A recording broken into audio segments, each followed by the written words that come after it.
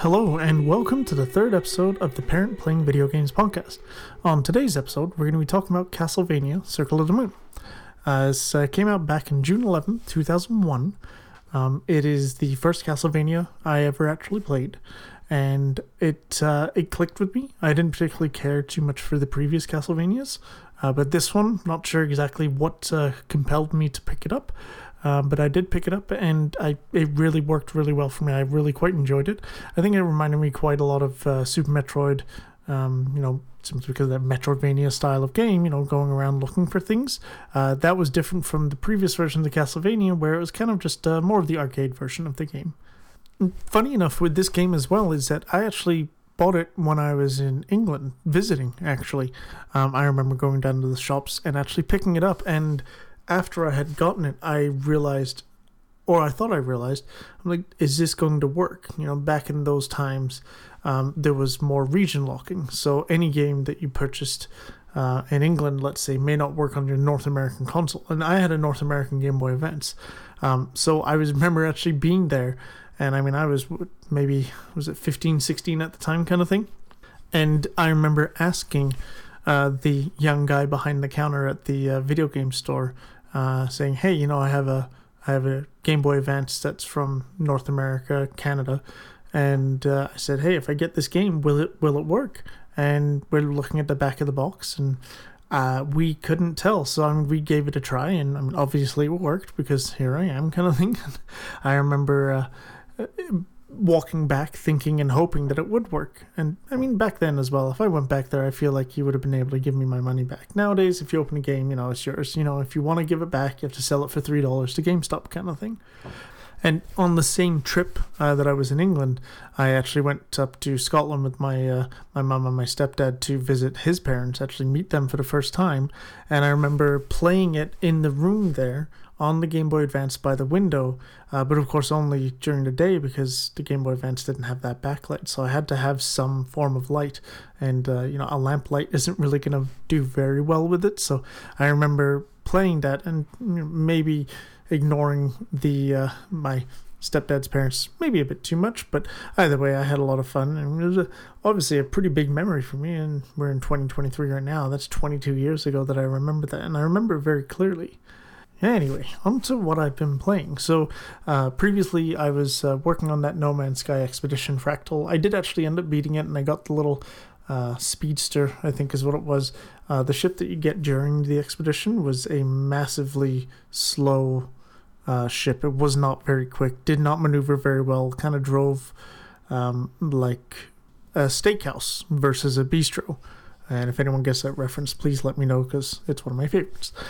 Anyway, so after you play through it and you get this speedster at the end, it is incredibly nimble, it's incredibly quick, and much, much nicer. And a lot of people online, and I see it too, are comparing this little thing to the speedster thing that the guys in Star Wars Episode 5 have on that planet Hoth, where they go around, they loop around the AT-ATs or ATSTs, I can never remember which they are, but makes them trip. Those things, that's exactly what it looks like. It looks really, really cool. So played that, and then I haven't touched it since then.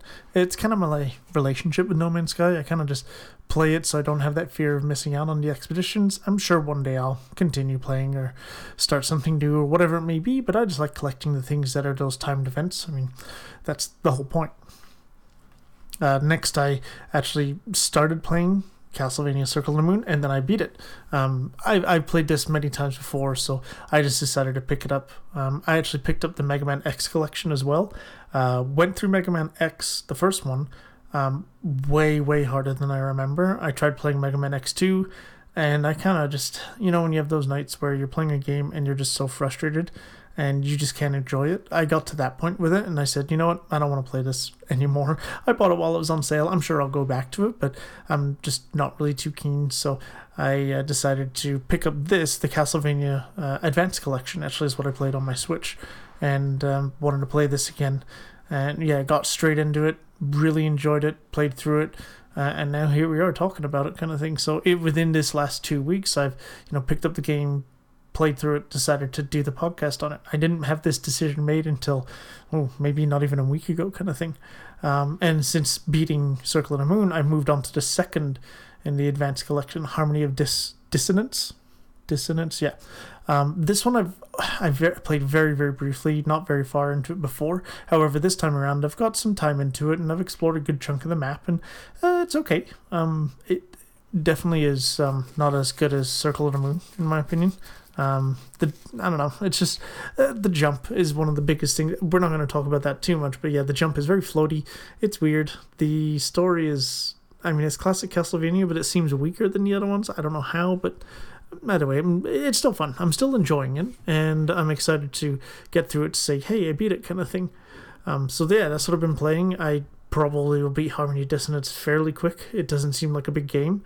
And then I'm excited actually to move on to Aria of Sorrow, which is the third one in the collection. And that one a lot of people would compare to Symphony in the Night.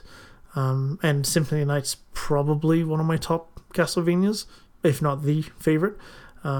Just that very classic, as where the Vania of Metroidvania comes from. That's why I like that one so much. Okie dokie, let's talk about the gameplay. We go over the story briefly. It's a Castlevania game. If you've ever played one, I feel like you've played most. I've not played that many, I'll be honest with you, a handful. But, what happens is, Dracula comes back, his castle appears, someone from the Belmont clan, which funny enough is not in this game. I actually don't know where this game really lives inside the canon. You play as a guy named Nathan Graves, who is a kind of like an apprentice to a master that goes by the name of Morris Baldwin. He also has a son, Hugh Baldwin, and to be honest with you, there's a little bit of jealousy. Morris chose Nathan as his protege, apprentice, so on and so forth. And Hugh didn't like that, didn't believe that it was the right choice. So that actually comes into play a little bit throughout the game. Kind of a neat idea. But yeah, as I said, someone says, hey, I want Dracula back. In this case, it's Camilla. She brings Dracula back. A castle appears. And then people go in, defeat Dracula, castle goes away.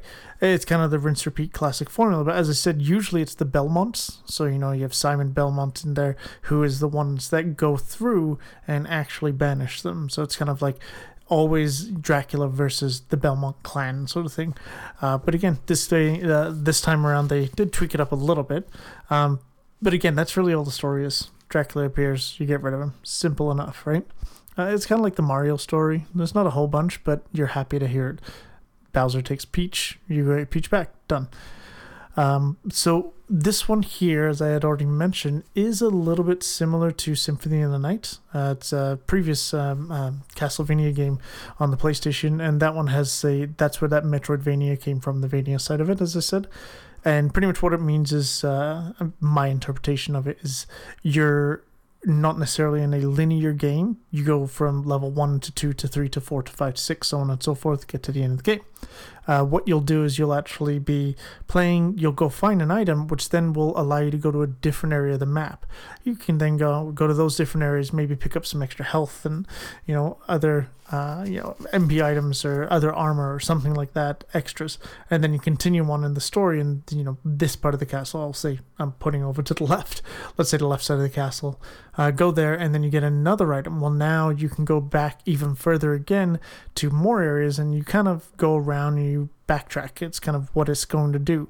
The more items you get that will unlock areas, the more areas you can go to, the more items you can find, more powerful you become, so on and so forth. As your main weapon, when you're going through all this area, you have the whip, and that's got classic Castlevania weapon. So yeah, you can give it a whip, you just hit it, whips. If you actually hold the button though, he'll whip, and then he'll hold it and he'll actually spin it around himself. Does really, really low damage, but some enemies are not necessarily high health, but they're more of an annoyance, and they have maybe erratic movement, and they have low health, right? So what you can do is you can spin that around, and it kind of gives them almost like a little bit of a shield that will hit those enemies for that low damage, and if it's enough, it can take out those little enemies. So useful in certain situations, but most of the time it's not really that useful. The whip is always, your main whip attack is going to be what your go-to is, at least at the beginning of the game. You then also have what's called sub-weapons. So sub-weapons will use hearts.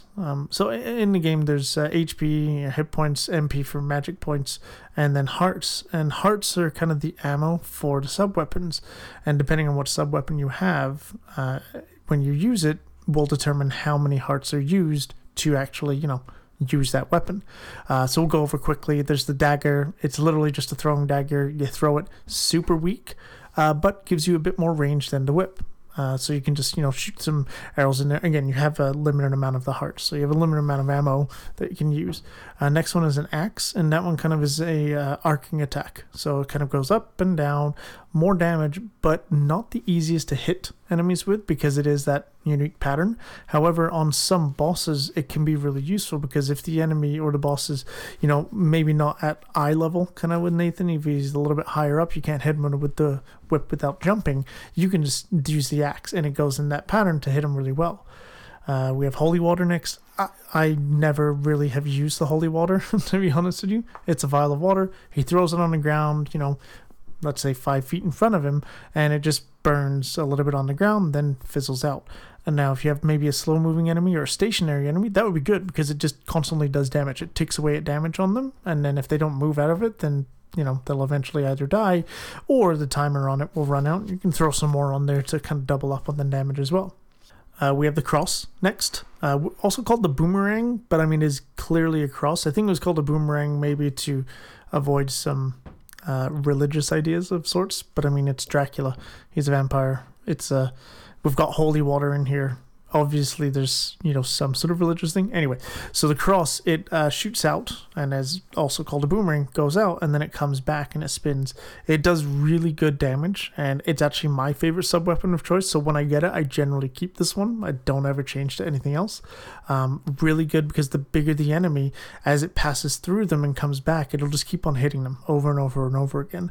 So if you have a large enemy that's kind of slow and lumbering, you can throw the cross and do massive damage, and you can just keep throwing them. You can have 3 on the screen at the same time, but yeah, you can really get some good damage when you do that.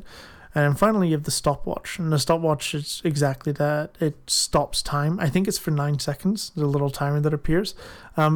Very useful in certain situations if you need to get out of somewhere. What it does is it freezes all the enemies on the screen.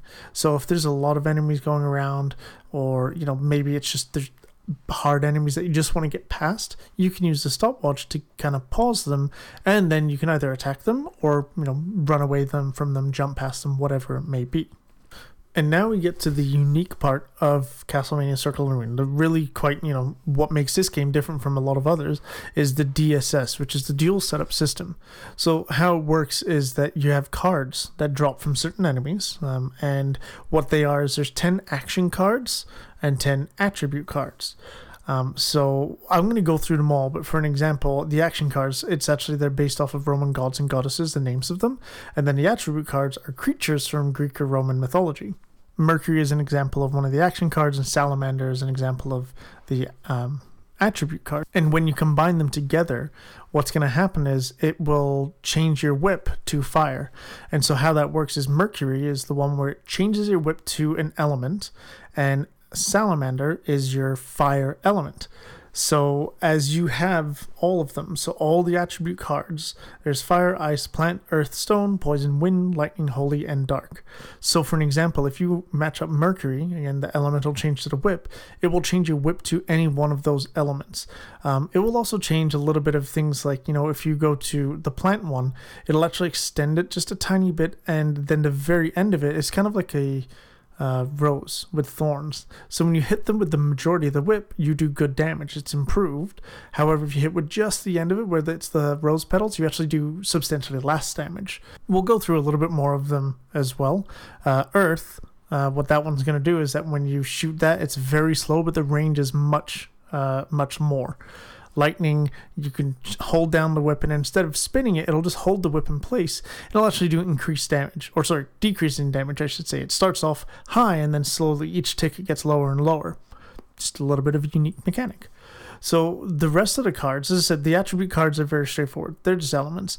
The action cards, this is where it gets really cool. So for instance, or we'll start from the top. So as I said, Mercury is going to be your elemental change to whip. Next one is Venus. That's more of stat changes. So for an example, if you match Venus with Salamander, you just have an increased damage. I think it's 25%.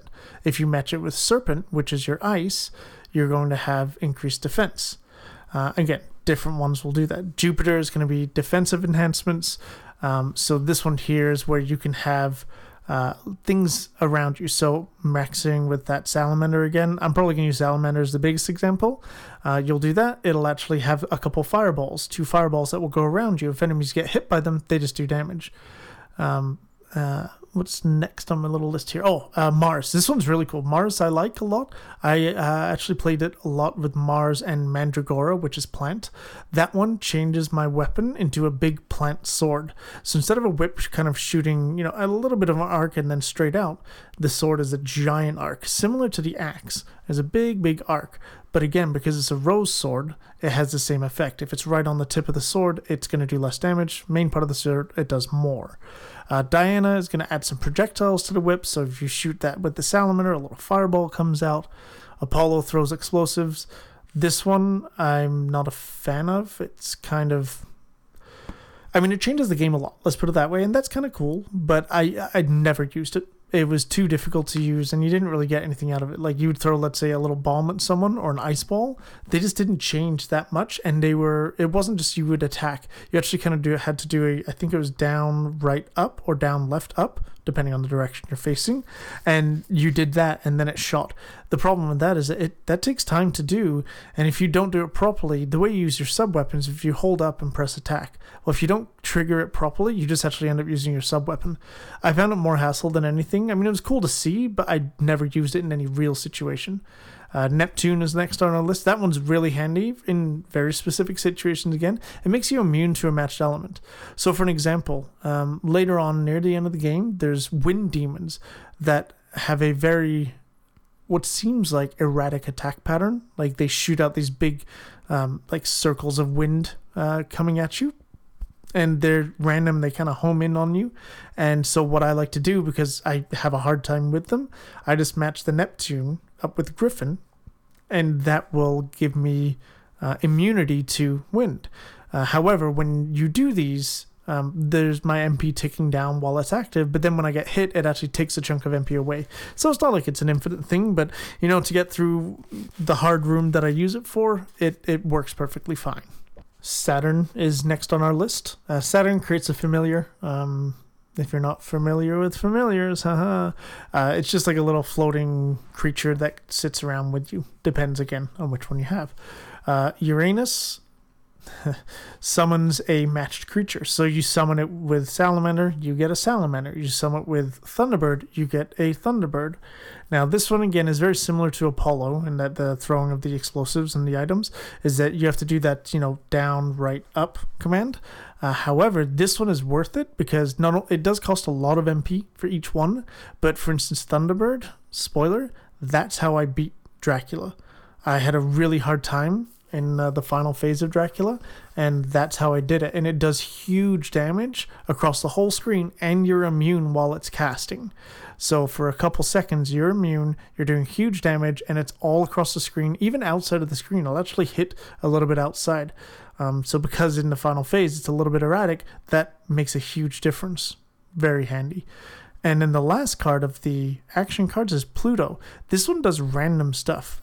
All of the different things, instead of it being like a fire thing or an ice thing or an earth thing or whatever it may be, this one here is just very random. The one I want to point out is Pluto and Black Dog, which is the dark card. It makes you a skeleton. However, you die in one hit. But you think, well, why would I ever use it? So when you shoot, what you do is you actually act like one of the skeletons earlier in the game. You kind of throw a bone in the same pattern as the axe, that arcing pattern. But what happens is you throw a little bone, and then randomly you'll throw a giant bone, which hits, I'd say maybe like 75% of the screen. It goes same pattern. When you do that, it does massive damage. So it's kind of a risk-reward thing. You're taking the chance, of course, one hit, you die, but you may be able to take out even bosses in 2 hits if you get them with the 2 big bones. So again, very much that risk reward. So that's it for the cards. For myself, when I'm playing the game, as I said, I mean, starting at the very beginning, you get the Mercury and the Salamander pretty much right in the first area, and you get it early. Like, those drop chances are quite high. So those ones, yeah, I have that on to use. It just bumps your damage up a little bit, and it gives you that fire elemental, so it's good against certain enemies. But it's nice to have the extra damage. As time goes on, when I would play it back in the day, I would use Jupiter, and I believe it was Manticore, which is a poison one. And what that did was, around Nathan, it would kind of make and it would be like, flashes of poison around him in big squares. And so earlier I had said, you hold your whip and it becomes that shield. This kind of helps you have that even more. It is very, very low damage, but because it's all around him at all times, if you're jumping around, and there's the classic enemy in Castlevania, the Medusa heads, and they go from left to right, or left to right, or right to left, and they kind of go in like a sine wave pattern, and when they hit you, in classic Castlevania's fashion, if you're jumping, you just get shot across the screen and you fly back until you hit a wall and then you hit the ground. And so with this here, if you're jumping in an area that has a lot of these, such as the clock tower, then you can kind of avoid that massive knockback. Again, handy, it's defensive, all that fun stuff, but in this time I played it, in the last couple days here, I didn't really use that too much. I went with the Mars, which was the sword, or the changing of your weapon, and that Mandragora, so it gave me that rose sword. I don't know why, it just seemed to work well. It gives you a little bit more strength, does some good damage, good range, and a good sort of pattern of attack kind of thing. Instead of that whip, it's, as I said, that sword. So very handy. And then, of course, as I said, I had a really hard time with Dracula. I mean, I could have probably leveled up, maybe looked for some other items, so on and so forth, but I stuck with the Uranus and the Thunderbird to summon the Thunderbird, and it made it very, very easy to beat Dracula. However, I was okay with that. I wanted to try out the next game for an example. So we also have, outside of those cards, you have the relics, and these are kind of where the Metrovania sort of definition, or I guess usage, comes in. The relics are what let you progress through the game. So there's a few, and they're all very straightforward. So the first one is Dash Boots. This doesn't help you progress through the game more, it just helps you progress through it faster. I think it doubles, if not even more so, your speed, your running speed. So you double tap in one direction or the other, and now you're running in that direction. The next thing is called Double. That's it. It's just called Double. It's a terrible name. What it does, it allows you to do a double jump, though, which is very important. That definitely allows you to advance further in the game. Without that, you are pretty stuck early on. We have Tackle next, and that one there destroys stone blocks. So some areas are blocked by just a square of stone. You run up to it, you tackle it, and it goes and blows up. Again, very simple. Kick Boots, this one here is a wall jump. So you run up to a wall, kick off with it, and you can do that as many times as you want. It doesn't cost anything, and it's super easy. I think you actually just hold the R button on the controller, and it just does it automatically for you. Whereas something like Super Metroid, definitely a learned skill to do that. We have Heavy Ring, so similar to the stone blocks that are blocking an area, you also would have wooden crates. The Heavy Ring allows you to push those out of the way. Cleansing, in an area, I can't remember exactly what it's called, underground waterways, something like that. There's water there that is red, and if you go into it, you just constantly take damage. I mean, you'd never be able to get even a tiny bit into it without dying. Cleansing actually cleans the water, so when you go there, it becomes blue, doesn't do damage to you anymore. Rock Wing is pretty much the last real item. It gives you like a super jump, so you hold up and you press R, and you shoot up, I'm going to say, 4 or 5 screens, and you can do that again as many times as you want, hit the ceiling, and then kind of bounce off of it kind of thing. Very, very handy to get to all the rest of the game kind of thing, and also just even general, a good way to avoid attacks. The very last relic, which I guess, yes, technically is progression, it's called the Last Key. It pretty much opens Dracula's door, gets you to the last, the boss fight kind of thing. So speaking of the boss fight for Dracula specifically, again, I'm pretty sure I remember other Castlevanias. They all kind of have a similar idea. There's a few phases kind of thing. So the first phase, honestly, super easy. Kind of a face roll almost. You just take him out. I do the cross a few times and he's down. The second one, though, is a big sort of hulking monster. Does a lot of damage. The first phase of that, fairly easy. And the second phase is where I just had a lot of hard time. He'll charge at you, and I think the only way to avoid it is using the rock wing with that super jump. You shoot up super high, and then after he does that a few times, he becomes an eyeball with giant bats around him, and that's the part. It's really hard to get close enough with your whip to actually hit him, so you have to use other weapons. So I tried with the sword, same sort of thing. I can get him sort of, but I was hitting him with the pedal, so I wasn't really doing any damage. And the bats would sometimes break off and come at you, not at a tremendous speed, but if you're mid jump and one kind of comes towards you, you can avoid it. That's that. So that's really where the summoning of Thunderbird came in handy. I had to summon that a handful of times and he was done. Again, I mean, maybe I would go back and play it and maybe not cheese the final boss, but it is what it is. So outside of the relics, you also have things like HP up, so it increases your max HP. MP up, same thing, and then hearts up. So you have those three kind of power-ups, those permanent power-ups. So obviously the more of those you have, the easier it'll be. You also level up in the game. You have those RPG elements. So you have things like, your strength, your intelligence, your defense, and your luck. They're all fairly straightforward. Strength is physical attacks. Intelligence is magic attacks, like the summoning of the different creatures. What was the other one? Oh, defense. Obviously, defense, how much you can defend against, how much damage you can take. And then, of course, is luck. And luck is the more luck you have, the higher chance of an enemy dropping an item. And I believe every enemy, if not every, but most, have two things that they can drop. A common item and a rare item.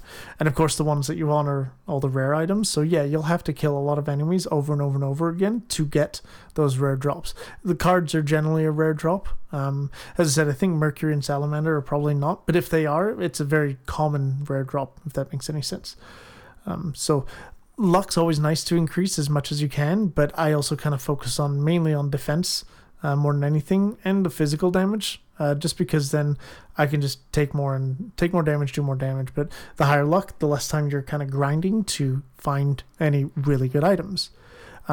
Speaking of really good items, the best armor in the game, pretty much before you fight Dracula, of course, is you have to go through what's called the battle arena, and it's 17 rooms, and it's just one after another, pretty much. There's no real breaks in between. Like, there's a bit of a break, but there's no increasement. Like, you can't get any health back. There's no save point. There's nothing like that. It's just a handful of hearts. So in between each room, or most rooms, you get 15 hearts, and I don't remember how much. I think the cross, when you throw the boomerang cross, that takes 6 hearts. So if you use it, 3 times in one of these rooms, you've already kind of used up all the hearts that you would get back. But the reason this is really hard is because there's no DSS. So remember I said I was using the sword, and I was using summonings, and whatever other enhancement I want. Even if I just want just more defense, I can't use that in this room. And all the enemies are much stronger. They have more health, they do more damage, and they have more defense. So your whip that normally would do, let's say, 135 damage on this enemy in the real world, let's say, even with no DSS, you go in here and now you're doing 75, and they have more health, and they hit you harder. And the first couple rooms aren't terrible, but you get some really, really difficult ones. Now, you can, of course, grind and get better and better and better to get through this room, or through the rooms, the whole arena. And when you do get through it all, you get the shinning armor. And it is shinning because there was a typo I found out. It's supposed to be shining, of course, but it is the best armor in the game. Most amount of defense actually increases the rest of your stats by a good amount too. Easiest, or the best armor for sure to get. But again, and maybe because I cheesed Dracula, but you don't really need the battle arena to get the best armor for the game for Dracula. The best armor for the game really would be for the battle arena. So it's kind of like, once you beat it once, then you can do it easier, I guess. But there is kind of a reason for that, I think, as well, is that the two best, or I guess the last two attribute cards Yeah, attribute cards. Is Unicorn and Black Dog, and that's Holy in the Dark. And those are actually in room 15 and 16 of the battle arena. Now, when you go through it, you can't just say, well, I'm going to go to room 15, or you don't start where you died last. You start at the beginning every single time. Even when you complete the battle arena and you get that armor, you then, when you want to, let's say, go back and try and get the unicorn, you have to go through the whole thing again. So it is a lot of work to get those last 2 cards in the game. And while you're doing this and you're going through the rooms again, the nice thing with even though the enemies are harder and they hit harder, they actually give more experience too. So it's not just like you're on the losing end. You get more experience. So, I mean, it's not bad. You do it a bunch of times, you're going to level up fairly quick. So, I mean, you do get some benefits out of it, of course, right? You get more experience. So let's say, you beat the game, you kill Dracula, everything's groovy. It actually tells you, I don't know if it's before or after the credits, but it actually says that, hey, you've beaten the game, congratulations. Now what you can do is you can play using this name to be the magician. What you do is you actually title the game differently, and based on the name of title your character's name based on what you want to play as. So for instance, the normal mode, which is Vampire Killer, that's your, let's call it a class. So Vampire Killer, it doesn't matter what your name is, whatever it is. If you want to play as the Magician, then you have to put in Fireball as your name. You can rename it, so it doesn't have to stay as Fireball. So yeah, the different modes that you can play, and also, let's say for instance you play Vampire Killer, the original mode, fresh out of the box. You beat it, you can now play as Magician. Once you beat Magician, then you can play as Fighter. Once you play as and beat as Fighter, you play as Shooter. Once you beat a Shooter, you can play as Thief. So, and to break down them, so the Magician, you have all the cards in the game, and that's what I was going to say is that to get Unicorn and Black Dog in the battle arena is super difficult, but if you beat the game, normally you can still experience them without having to kind of grind it out. So you have all the cards in the game and you have a lot more intelligence, but your other stats are low. You have a lot more MP as well. So with this, generally, yeah, you're most likely going to summon in most rooms in the game, or you may use a few other little things, but again, for the most part, you're probably just going to summon. And because you have the MP, because you have the intellect or intelligence, it is definitely the easier way to play through the Magician. After you beat the game with the Magician, as I said, you get the Fighter. Now this one is kind of the exact opposite of Magician. You have no cards. You can't even get any cards in the game. They just don't drop. However, you have very high strength, and I think you have better defense too. But with that, it's kind of like how I would play the game in that Vampire Killer normal mode, is that I just generally focus on doing the physical attacks anyway. So Fighter is actually, I think, the easiest way to play the game, because you just kind of hammer everything with damage kind of thing. Once you beat Fighter, then you get Shooter. Shooter is where it's more focusing on the sub-weapons. So you have a lot more hearts in the game. So you have more ammo for your sub-weapons. The cost of the sub-weapons is halved, so you have more ammo and it's cheaper to use. And then you also have the option of having the magic dagger. So one of those sub-weapons that I said earlier, the dagger, when you pick up a second dagger while having it, you get the magic dagger, which is same thing, but it's homing.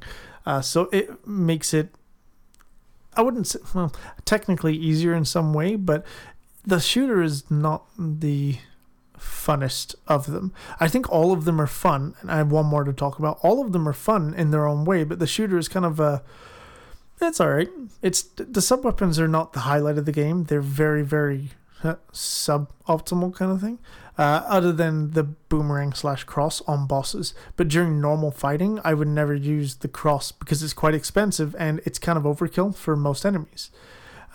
So once you've done the Shooter, you get the last mode / class, and that's the Thief. So for an example, every other mode starts with 100 luck, and I don't know what I ended up as with my luck on my other character, but maybe a couple hundred, nothing too crazy. My defense was something like 1,000. My strength was probably like 500 or 600, something like that. As a Thief, you start with 1,600 luck. So it's a massive, massive amount of luck. And so what that does, of course, is increases your drop chance substantially. You pretty much, as you play, you'll pretty much just be picking up items almost on every single enemy that you attack. Rare items are no longer really rare. They're actually fairly common, just because your increase of luck has made it so much easier. So I don't know which one I have as a favorite. As I said, when I played through it just this time recently, I just played through Vampire Killer. I unlocked the Magician, and that's it. Didn't start it. But I played them before over the years. I would say I like the Magician because you get access to all the cards, and I think that's neat. You get to see all the different things. The Fighter is nice because it is just kind of a beefed up way to play how I normally play. I think the Thief is actually probably one of the coolest because, yeah, you're just constantly getting items. And even things like, potions and ways to not increase your health, but recover health and recover from things like, being poisoned or cursed. That is hugely important in the game, and you usually don't get a huge amount of those items. So the Thief actually makes it kind of nice. You get a lot of them. So if I were to rank it, I would say Fighter, then Thief, then Magician, then Vampire Killer, then Shooter. I don't know. Shooter's kind of boring, is really what it is. So I don't really have it in there. So, yeah.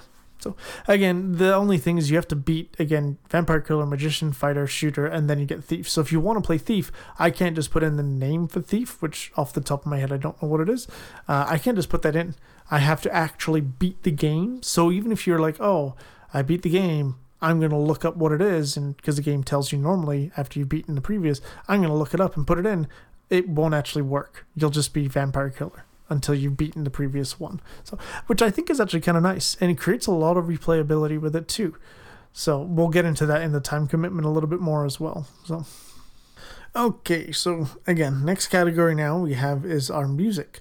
So I do like to start off with the composers. There, from what I can tell, are 3 composers to this game. It looks like some worked on some tracks, some worked on the other kind of thing. So I will attempt their names, as it looks like they're all Japanese. So we have Sotaro Tojima, Hiroshi Mitsuoka, and Taro Kudo. So the music in the game I quite like. I believe it could probably have been improved if it wasn't on the Game Boy Advance. The Game Boy Advance sound and music to me has always kind of been a wish version of the Super Nintendo. A lot of Super Nintendo games were also ported to the Game Boy Advance. Like, for instance, last time we talked about Final Fantasy VI. That was ported over there, and the music was heavily stunted or butchered, or it just wasn't as good, especially when you had the Super Nintendo original sort of in your head already. The Game Boy Advance version was just quite poor. However, with that in mind, is that I believe they did an absolutely fantastic job in utilizing the Game Boy hardware or Game Boy Advance hardware in a way to make some really good songs. I don't believe there's ever been a remake of this game. I don't think so, because it's only been released on Game Boy Advance and then this Advance Collection, which just, it's funny, on the Switch you go into the settings, you go to sound, and it says, do you want to use high quality sound? And I tried it on, tried it off, sounded the exact same to me. Now maybe if I had headphones or maybe I was playing on my TV, it would make a difference, but I have the high quality sound on, still sounds good. Like, it's not bad, or I don't really notice it, let's put it that way. So as I said, the hardware is limited, but still had great tracks.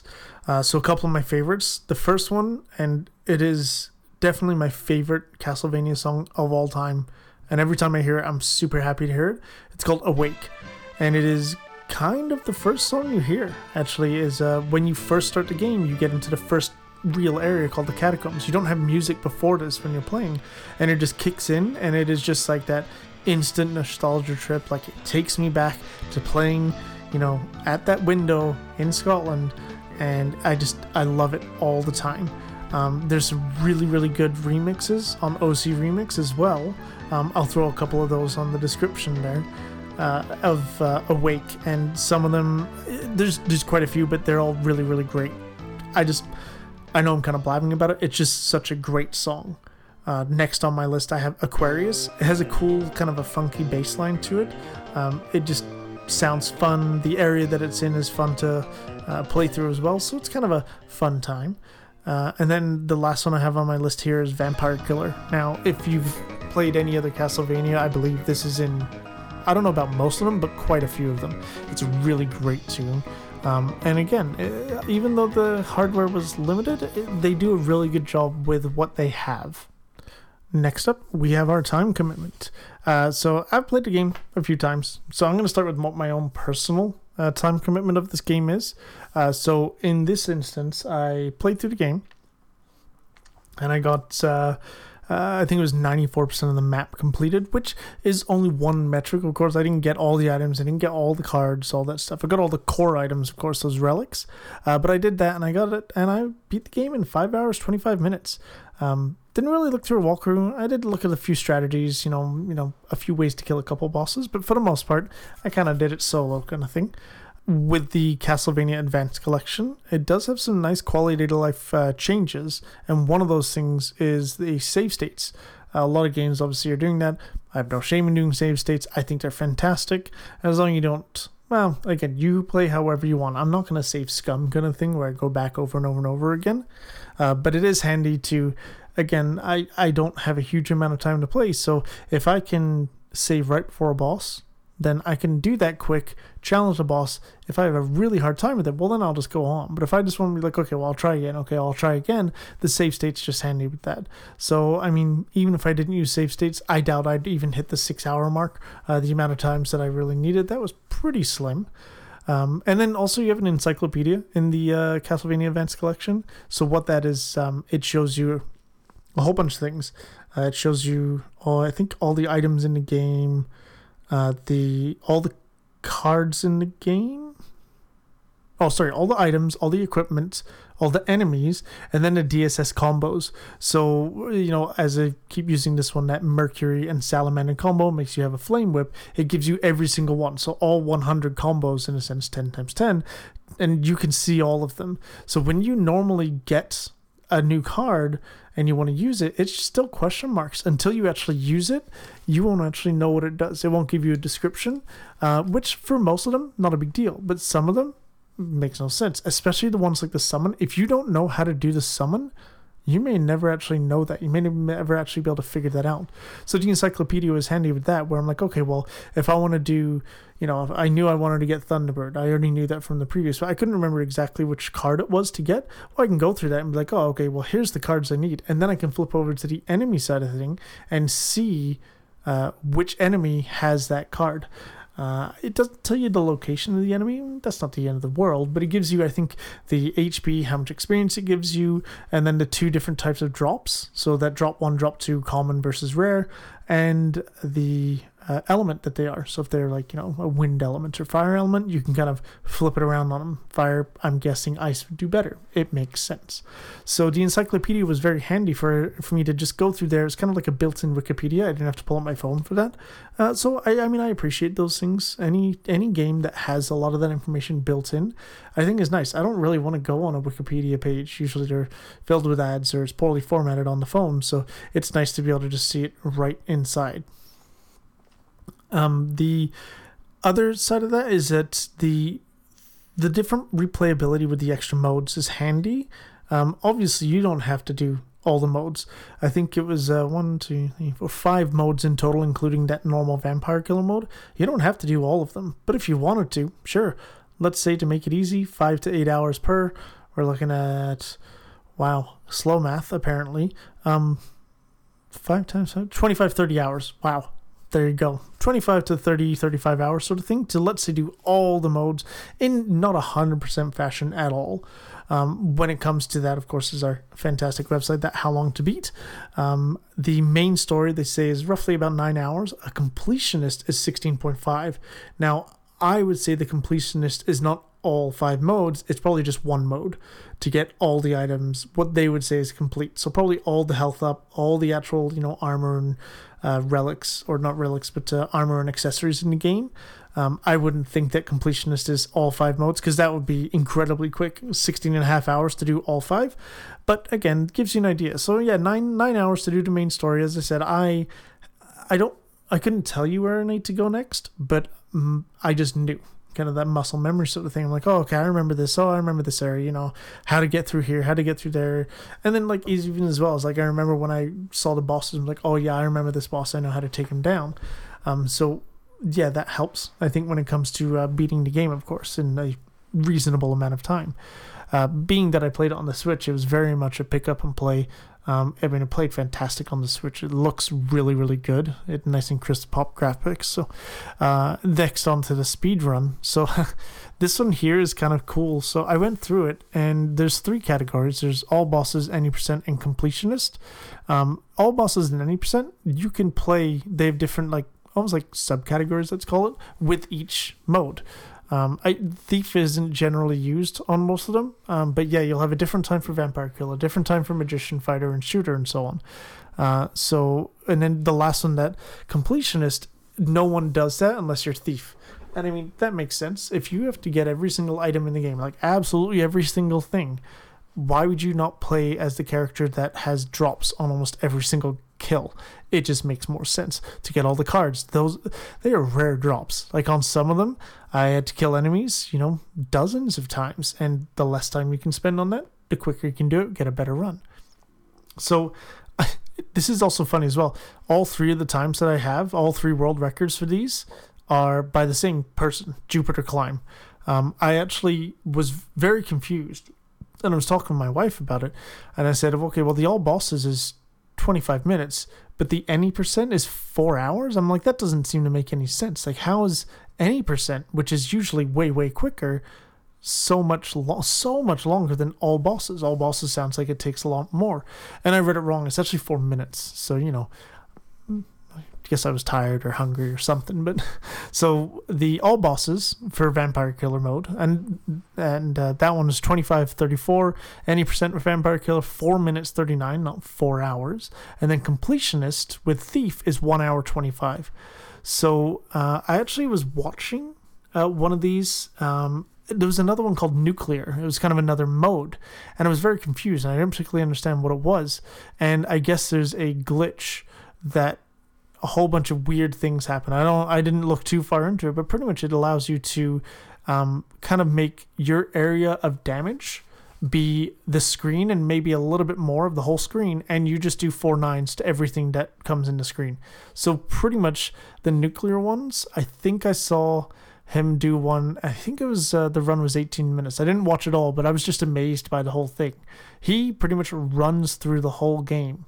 Just runs through the game. You don't have to attack anything because everything, you just do quad 9s. I don't even think Dracula himself or any other enemy in the game has more than that much damage. That much health. And even if they did, that damage just happens instantly, so it'll probably just happen twice and they're dead. So every single enemy in the game, the most difficult enemies, you just walk through. I thought it was kind of neat. It would be kind of cool to play as like a little showcase thing.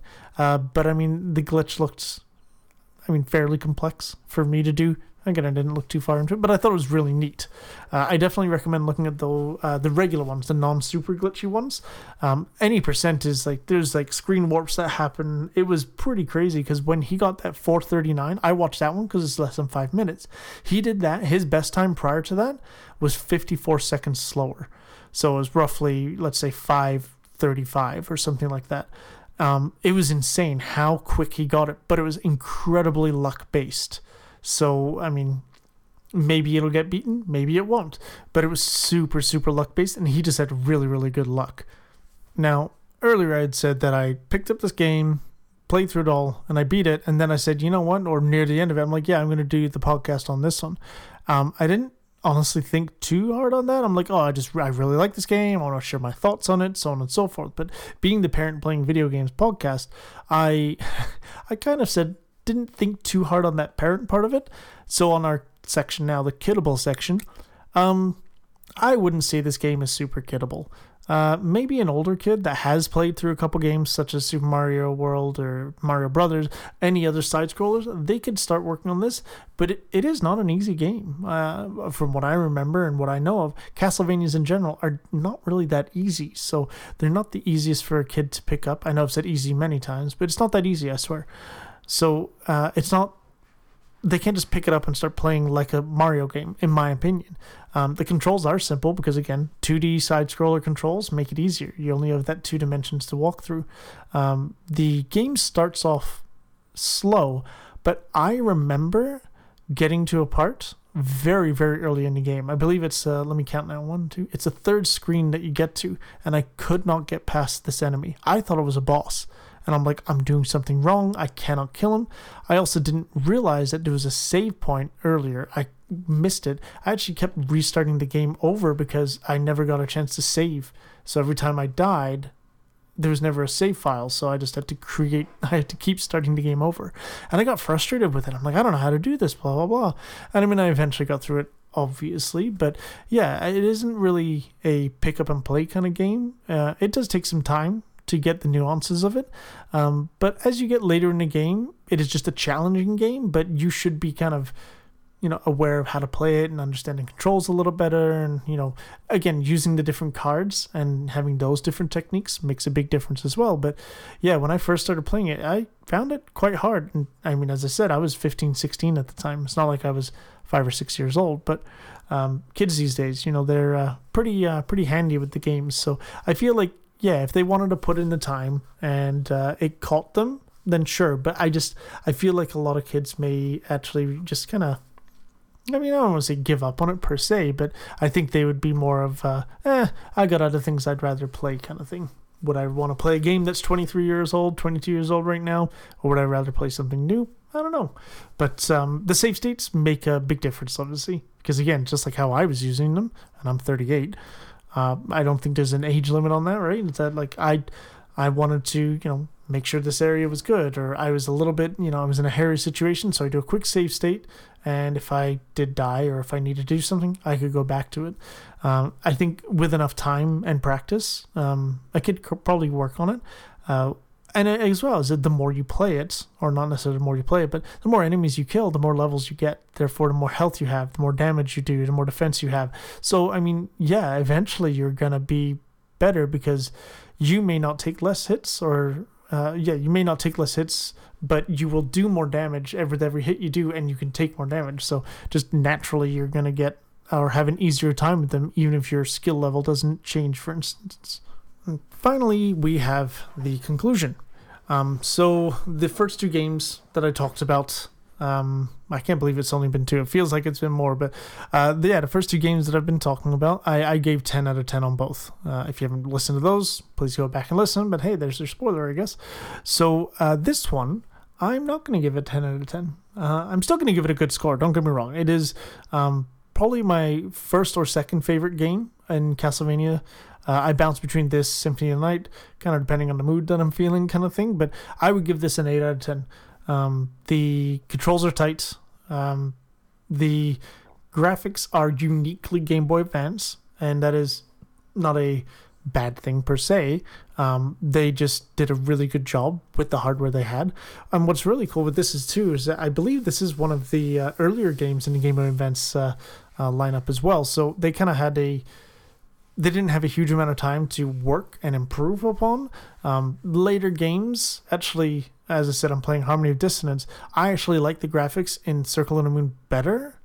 And that's probably the nostalgia talking, because in Harmony of Dissonance, they were able to put in some actual 3-dimensional stuff. Some stuff that they actually pulled from Symphony of the Night, which is incredibly impressive because this is a Game Boy Advance game. Symphony of the Night was PlayStation 1. So anyway, back to this. As I said, 8 out of 10. It's my first Castlevania, so maybe it's got a little bit of a nostalgia point on there. But the dual setup system is cool. It gives you a whole bunch of different sort of options. There's technically 100, but I mean, a fire whip versus a ice whip, a fire sword versus an ice sword. I mean, they're not that varied kind of thing. But I mean, I did find myself using all sorts of different skills, so that was, neat. The music in it, as I said, Awake, and I've already said it before, but I'll say it again, it is such a good song. I will put it on repeat and I will just listen to it. I mean, I'm pretty sure I have a YouTube video where someone made a 30-minute version of it, and it just repeats. It's probably one of my most played videos that I play if I'm doing homework or at work or something like that. It's just, I like having that on. So yeah, as I said, 8 out of 10, pretty good score, I think, in my opinion. Definitely recommend you playing it. And again, like, you can play it now on Switch. I was debating on getting it on Switch or the PlayStation, but I mean, something like this is not demanding, so why wouldn't you just get it on Switch? It's the Switch is a great console for that. Plus, I take it to work and I play it at lunch if I can, so it's great. So yeah, I mean, you can play it on Switch, you can play it on PlayStation. I'm almost certain it's on Xbox. I believe it actually is on Steam as well when I was looking around at it earlier. So yeah, there's tons of ways to play it. It is, and it comes in the collection. So I mean, that's not only one game.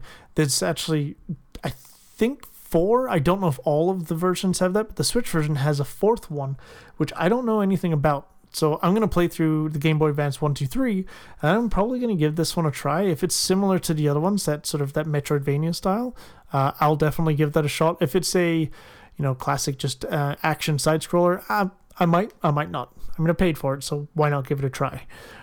So with that, I think that should do it for this episode. This was, again, a very kind of a snap decision episode, and I think it was great. I had a lot of fun doing it, and the game itself is tons of fun, and definitely one that I'll play over and over. As I said, I'm playing Harmony of Dissonance now, and it's okay, but I think maybe after that, I might actually go and play through this one again, and I'll go through that, the Magician, get all the way to the Thief, and see what I can do with that and have fun with that. I cannot beat the Battle Arena, just as an FYI. I like doing that as the fighter. The Magician in the Battle Arena is useless because you have no MP, so that is like ultra hard mode. Definitely don't want to try that. With all that said, I would like to thank everyone that has listened to the podcast. I appreciate every single person that listens to it. If there's any feedback, any comments, of course, please leave me a review and all that fun stuff. The next episode, as I've been doing so far, and it seems to work pretty well, is in that 2 weeks. I have no clue what I'm going to talk about, and maybe I won't make it a snap decision. Maybe I will. Who knows? As is tradition, I'm going to be ending with a dad joke. I've got a great joke about construction, but I'm still working on it. I hope everyone has a great day, great night, great whatever time it is. As I said before, thank you very much. I really do appreciate it. Give your loved ones a hug, give your kids a hug, give someone a crisp high five. Have a great day. Thank you.